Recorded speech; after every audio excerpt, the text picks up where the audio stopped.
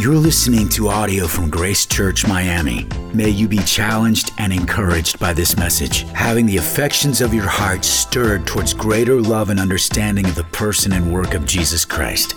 If you'd like to check out more resources or donate to this ministry, please visit gracechurch.miami. Question for you.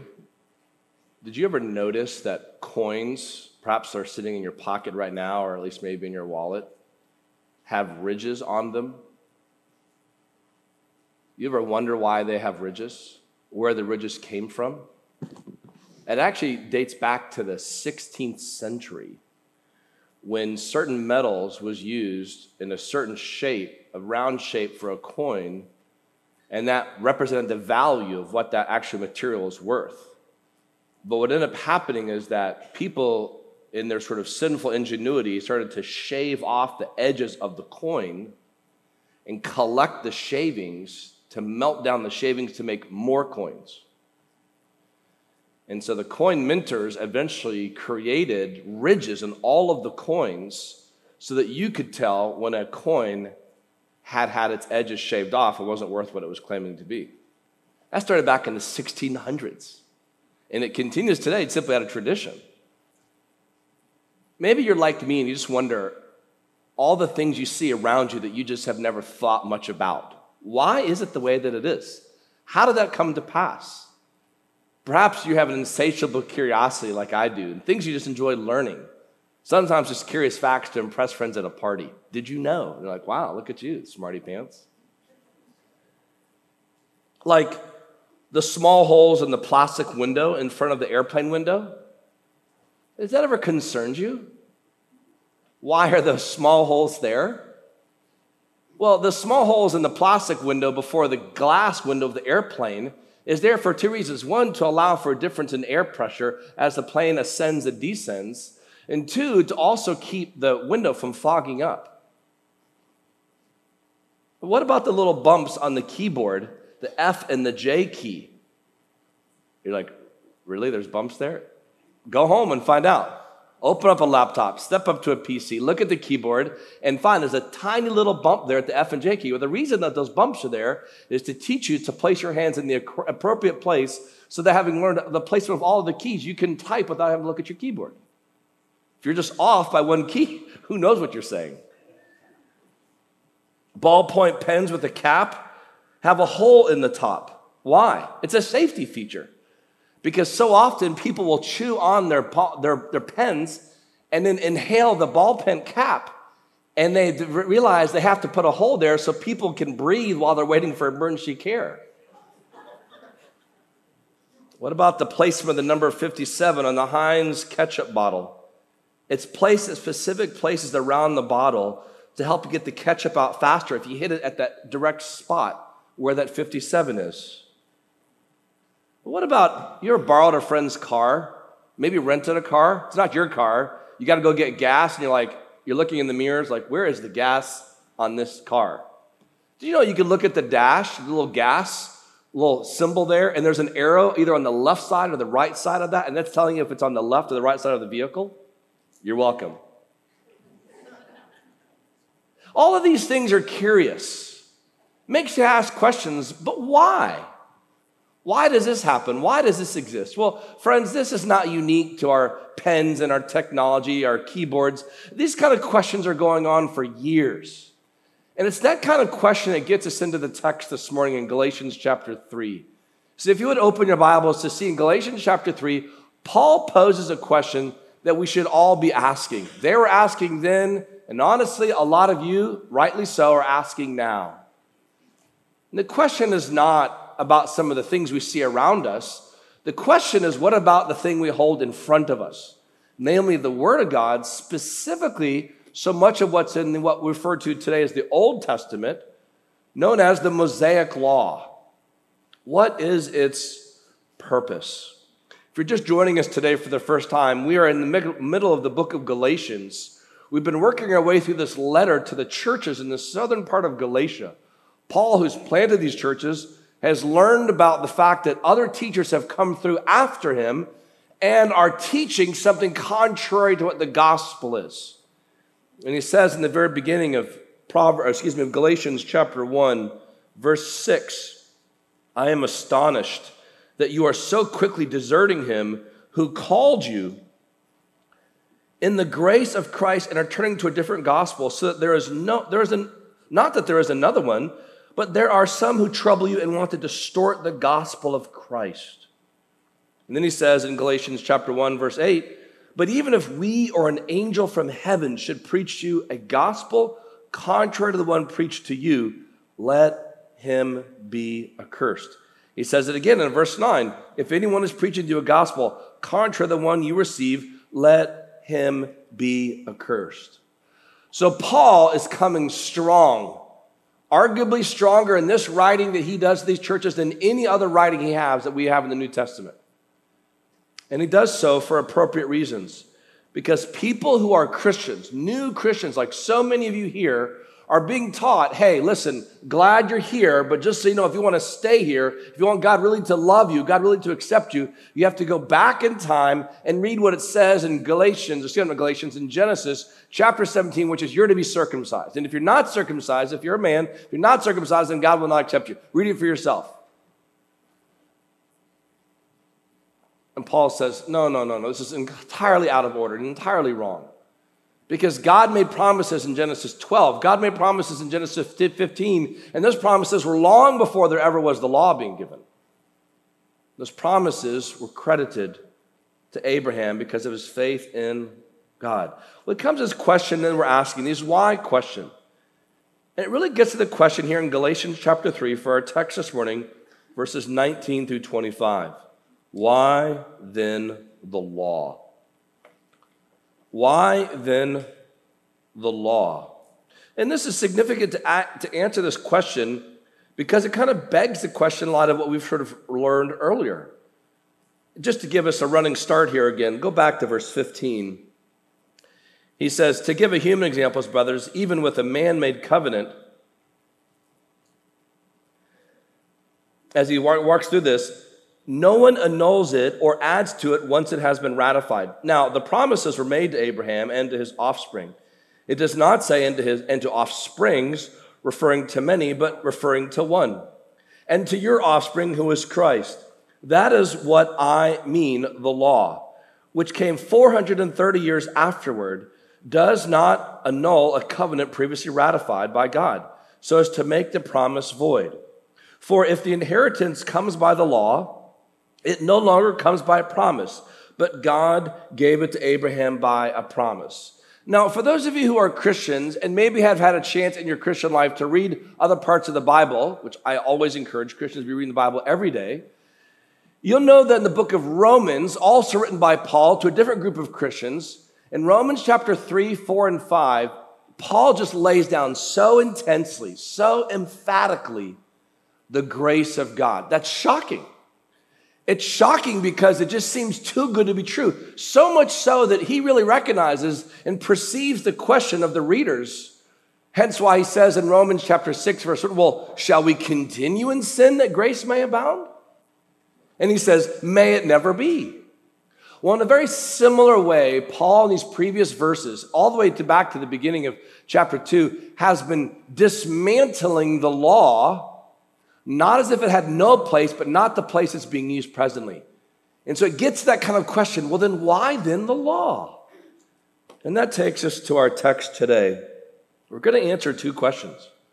And the questions really come from what you can see there in verse 19, again in verse 21. Question number one is, what is the purpose of the law? Question number two is, what is the function of the law? So what's the purpose of the law? What's the function of the law? They're differing questions. And you can even see back in verses 19, let's look at it now. Why then the law? It was added because of transgressions, until the offspring should come to whom the promise has been made. And it was put in place through angels by an intermediary. Now, an intermediary implies more than one, but God is one. Is the law then contrary to the promises of God? This begins a second question. Certainly not. For if a law had been given that could give life, then righteousness would indeed be by the law. But the scripture imprisoned everything under sin, so that the promise by faith in Jesus Christ might be given to those who believe. Verse 23, now before faith came, we were held captive under the law, imprisoned until the coming faith would be revealed. So then, the law was our guardian until Christ came, in order that we might be justified by faith. But now that faith has come, we are no longer under a guardian. We'll stop there. So question number one is, what is the purpose of the law? Now, just again, to give you understanding, the law is referring, generally speaking, to the law that God gave to the people of Israel through the servant Moses, which came about 430 years after the promise made to Abraham. Hence was referenced earlier. And so they've been living under, and you know it today by the 10 Commandments. But the 10 Commandments is really an elaboration on the two great commandments from Deuteronomy 6. You shall love the Lord your God with all your heart, soul, mind, strength. You shall love your neighbor as yourself. And so he's saying, okay, those are the two commandments. It gives us the 10 Commandments, which eventually produces what we know in the Old Testament is the 630 commands as the law of Moses. And the Jewish people would think, understandably, wait a minute, Paul, are you saying that it has no place? I mean, put yourself in the shoes of every law-revering Jewish person. If it is the case that Abraham's covenant is the basis for God's relationship with his people, then what then was the purpose of the law? Why did God even give the law, albeit 430 years later? If Abraham's covenant was adequate, Paul knew that many Jews lived like he used to live, with a reverence for, a respect in, and a desire to obey the law perfectly. But he also knew that most of these thoughtful Jews would have argued for some type of progressive revelation, that what God first gave in Abraham, he made more clear through Moses. So it's no surprise then that Paul would be interrogated by his readers in a thorough way of how God's law works for God's plan of redemption. But let's look back at the context. Go back, if you would, to chapter 3, verses 1 to 5. The argument here is that the Galatians themselves, in verses 1 to 5, experience everything good by faith rather than by works. That's what he's talking about in Galatians 3, 1 to 5. And then in Galatians 3, 6 to 9, he brings to the witness stand Abraham himself, and he says, hey, Abraham was justified by faith, not by works. And then in verses 10 to 14, he says anybody who was under the law were under a curse. Look at verse 10. For all who rely on the works of the law are under a curse. For it is written, cursed be everyone who does not abide by all things written in the book of the law and do them. So it's no wonder, friends, that Paul had to clarify the basis for everything. The law was never intended by God to do what the Judaizers were asking it to do. The law was never saying, rather, that this is actually means by which you can have confident security with God. And I think there's a lot of you perhaps sitting here today who still think that way. Your belief is that God loves you or accepts you depending on how much or how well you obey the law. How well you think you're doing. And oftentimes that reference point comes for how well you think you're doing in comparison to how well others are not doing. This is kind of a convenient interpretation. I mean, I can always find people who are worse than me. And so I'm like, well, God, I mean, if you're going to pick somebody for your, having a kickball team, you're going to want me on your team, not him. He or she's a hot mess. But, I'm not that bad. I can get some runs on the board. But that way of thinking, whether or not you're Jewish doesn't matter. That way of thinking is the same way that the Jewish people thought, which was, I really am accepted by God based upon how well I do the works of the law. He's like, that's not why it existed. And so what he does here in verses 19 and 20 are these sort of three chords that are wound together. As Scott McKnight helpfully points out, Paul begins by talking about the purpose of the law. Look at verse 19. Look at what it says. It was added because of transgressions. But then he talks about the temporal limitations of the law, again, verse 19, until the offspring should come to those to whom the promise has been made. And then he starts talking about the inferences from some of the circumstances surrounding the actual giving of the law to Moses, verses 19, which will seem surprising to some of you, but we'll explain it, which is put in place through angels by an intermediary. Now, an intermediary implies more than one, but God is one. So, again, let's make sure no one's getting left behind here. Let's make sure we define our terms. Paul's talking about the law. The best way I can describe it to modern day vernacular is think about the 10 Commandments. In fact, I even have for the title of today's message that you can see there, what do we do with the 10 Commandments? That's the question really at hand here. What about the law? Why does it exist? Why did God give it? If man is not saved by it, why did he give it at all? It seems like a waste of no purpose. Well, let's step back from Galatians in the immediate context and look at the larger purpose of the law.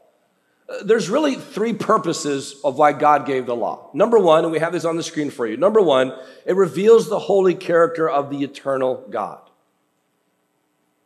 It reveals the holy character of the eternal God. You actually get to know God through his law because you see and understand perfection of which he is through what he calls for. Only God is perfect. Perfect in every attribute, in every capacity. The second purpose of the law is it sets apart the nation of Israel for a time as a distinct from all other nations. There's particular laws in which they have that are dietary, that are ceremonial, that are particular with what they do with how they handle themselves, even their sort of political theocracy as they were governed by a people of priests, the Levitical people. And that has a particular purpose as it set them aside, which, mind you, that type of imagery comes often in the New Testament and how God looks at the church today and how the world is to look at the church differently than everybody else around us, and how some of that language gets brought in as well. And then third, into our purposes in Galatians, reveal the sinfulness of man. The purpose of the law was to reveal the sinfulness of man. Although the law was good and holy, it did not provide salvation for anyone. It showed humanity that no one can keep the law, but everyone falls short of God's standard of holiness.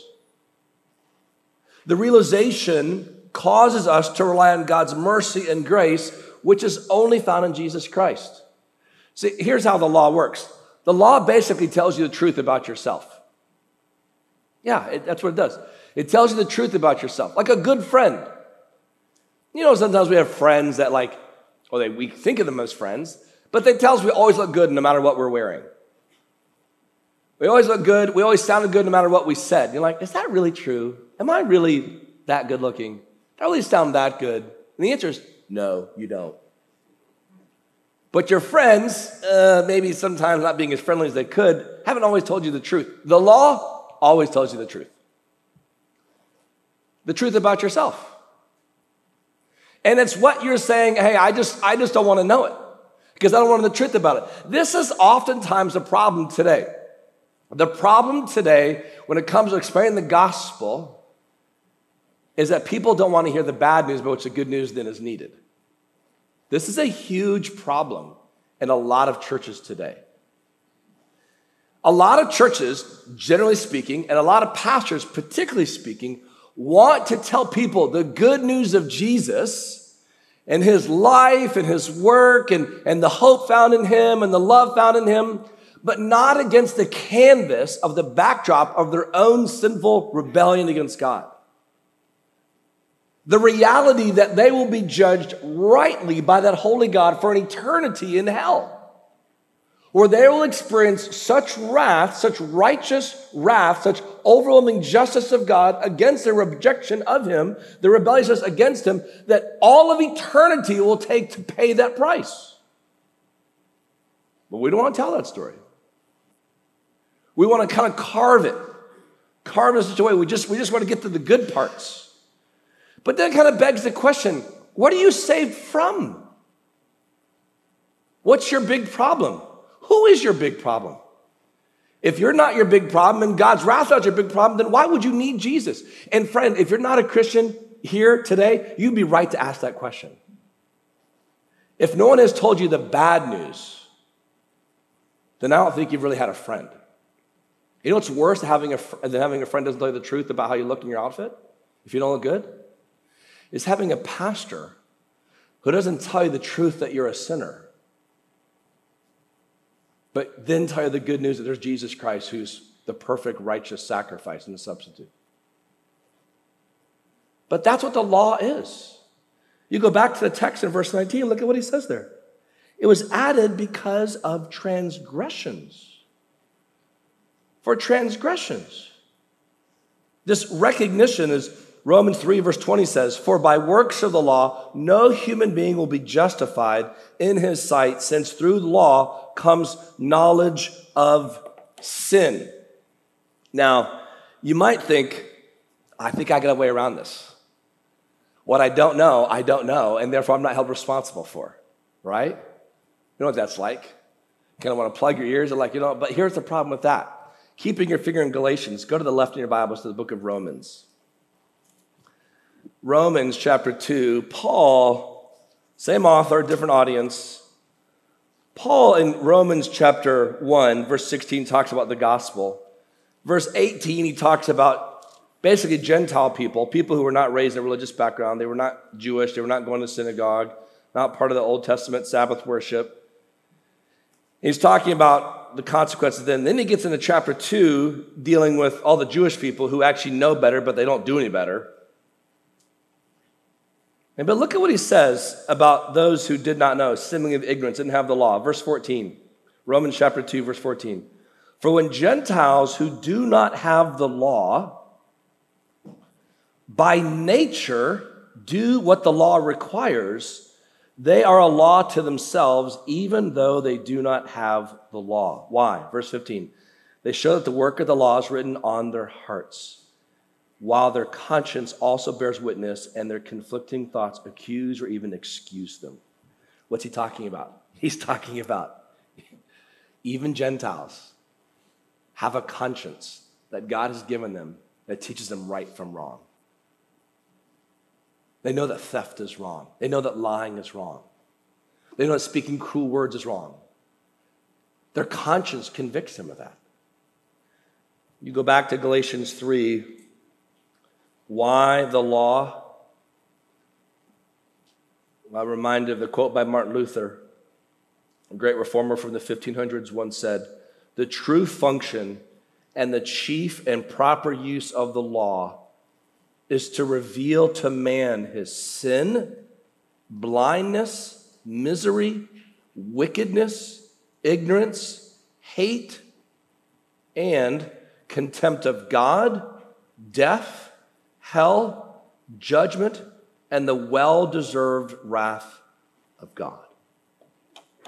That's why God gives the law, is to show us our true condition, our real state that we're in. He goes on later on in verse 19, 20, talks about how God, through angels, through an intermediary, this is a brief passing reference by which there's a passing reference in the Psalms that references this.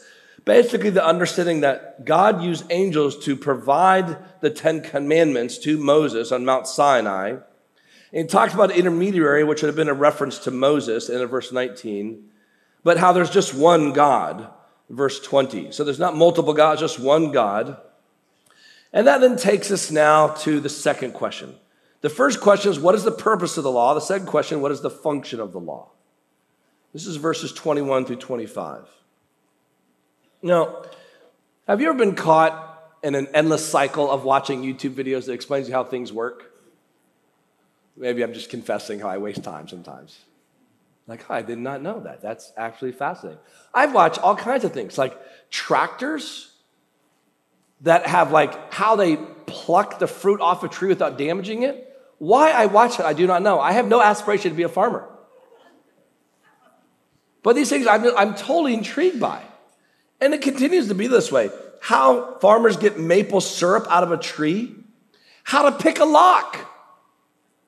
You never know. All for reasons in which I was maybe trapped by a criminal and I need to get out of a room. It would come in handy then, assuming I had my MacGyver tools with me, which seemingly is like a paper clip and a stick of gum. I somehow can run the world with that, as MacGyver did. If the Apostle Paul was to make a YouTube video about the law of God, what would he show? How does the law work? What is its function? Having established the law was given to reveal sin, he must now ask another question. Is the law actually working against the purposes of God and the Abrahamic promise? Is it actually contradicting the very plan of God? Well, Paul first states here, look at it in verse 21. Some basic things. Number one, verse 21, he states that the inability of the law first. Look at verse 21. Is the law then contrary to the promises of God? Certainly not. For if a law had been given that could give life, then righteousness would indeed be by the law. Secondly, he speaks of the function of the law in history. Look at verse 22, the very beginning. But the scripture imprisoned everything under sin. Under sin. What is basically happening here is just recognizing that everybody is a prisoner to it. Now, I wonder how many of you have ever learned of or read of. I like to read different things, not just watching YouTube, just for the disclaimer. I like to read about crazy things that have happened in history. And I'm captivated by the people who have attempted to get out of jail.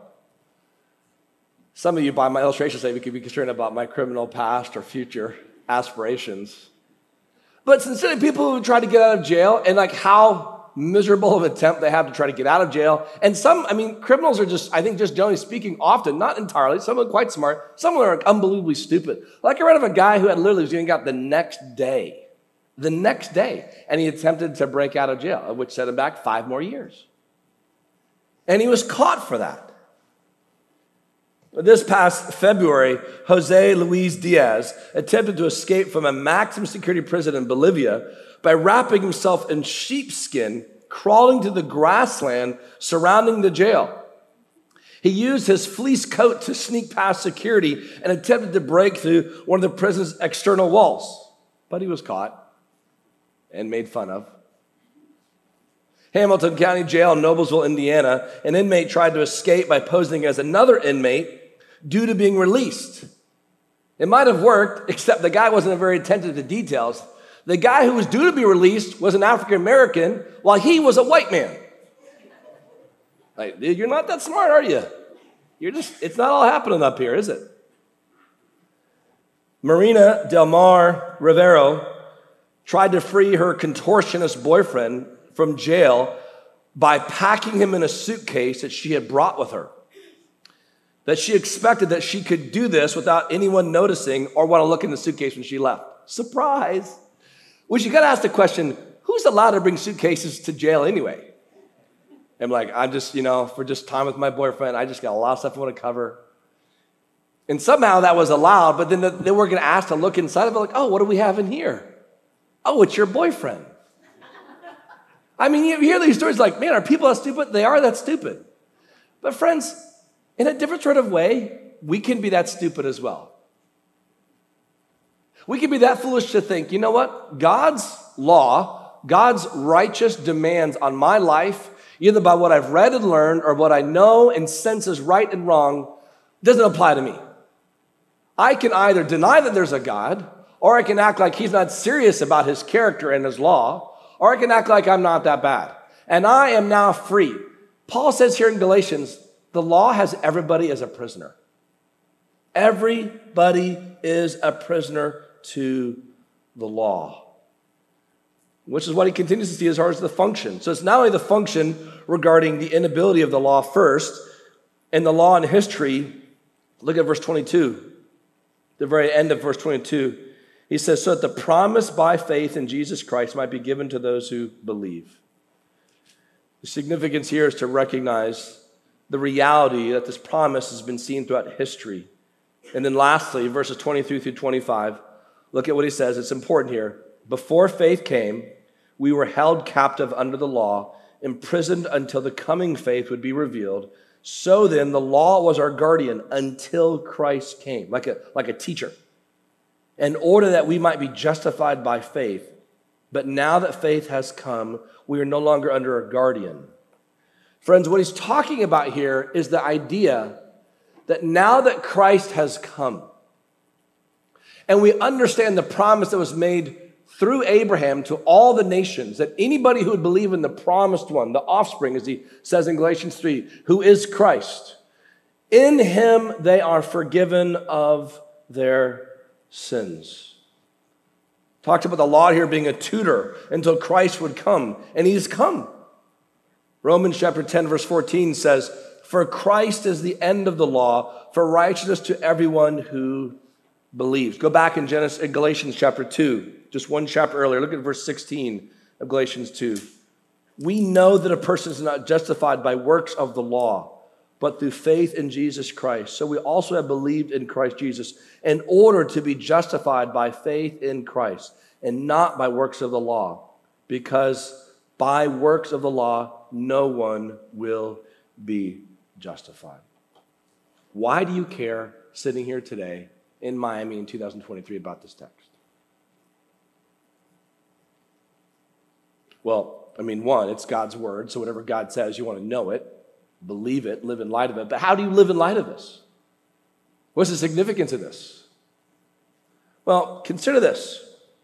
Some of the implications of this is what you can understand regarding the law of God, specifically the law of Moses, does not, hear me say this might be provocative for some of you, does not apply to you today. Let me say it to you a different way. If you have been trying to live a parallel life, which is my faith in Christ, but my general belief in and obedience to the 10 Commandments, you are confused at best as to how God intends you to live your Christian life.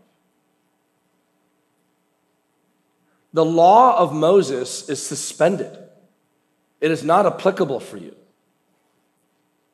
And what's remarkable, this is not just for those of you who are Gentiles and not Jewish. This is even for those of you who are Jewish. That served a purpose for a time. It does no longer accomplish its purpose because Christ has come. Well, then you might be thinking right now in your mind, well, does that mean I can steal whatever I want? I can covet whatever I want? Slow down. Because what we can see is we'll see in the coming weeks here in the rest of Galatians, the law of God, the law of Moses was replaced with the law of Christ by his example, by his instruction. But our desire to fulfill that law is because of our faith in Christ, not our hope that we can barter with God. Faith is the response that God wants of all of us if we're to be accepted by him, and faith only in his Son for the forgiveness of our sins. However, the reality is that because we have now put our faith in Christ, we now live, as Galatians 3:1-5 says, life in the Spirit. And life in the Spirit and under the Spirit is our desire to seek to do God's will first in any way. So interestingly, here's something to consider. 9 of the 10 commandments are restated in the New Testament. You know which one's not restated? It's referenced, but not restated by way of commanded, is the Sabbath. The time in which the Sabbath is referenced in the story of the Gospels when Jesus is talking about it with them as they're talking about breaking the Sabbath or not. Later on in Hebrews, we talked about the Sabbath as Jesus being our Sabbath rest. But the reality is only those 9 of those 10 come over into the New Testament. Friends, this is significant for us because it recognizes what we should see, and we'll see in more detail. Turn to Galatians chapter 5, verse 13. Something we'll see in the coming weeks, but to give you a sneak peek. Verse 13 of Galatians 5. You were called to freedom. They're free from the law. You're called to freedom, brothers. Only do not use your freedom as an opportunity for the flesh, meaning to serve yourself. But through love, serve one another. For the whole law is fulfilled in one word. You shall love your neighbor as yourself. But if you bite and devour one another, watch out that you're not consumed by one another. He goes on to talk about walking by the Spirit. So the significance is this: the law is not bad, it is good. In fact, Jesus says in Matthew chapter 5 that he came to fulfill the law, not to abolish it. He came to fulfill it. Every jot and tittle he would accomplish. And all those who put their faith in him, here's the deal: get credit for having done all of it. Is that crazy? To get the perfect record of Jesus applied to you? You can't make it through one day without sinning. It's just not possible. It's like the air we breathe. Like, it's just so common. And while we're being renewed to the image of Christ, the struggle is still there, even in the flesh. And yet you get perfect credit as if you've never done anything, thought anything, said anything wrong. Everything has pleased God from beginning to end, from their opening breath to your closing breath. Everything in your life perfect, credited to you by Christ through faith in him alone. Or you could spend an eternity in hell. There are no other ways to be saved. So should we teach the law? We should, because it punctures our human pride and it uncovers our sin. But it was never meant to save us. It was only meant to point us to the one who would save us, Jesus Christ.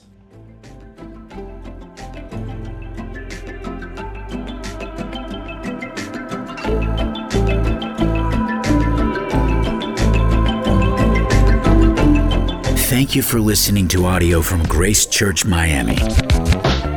May God draw you nearer to him through his word. If you'd like to check out more resources or donate to this ministry, please visit gracechurch.miami.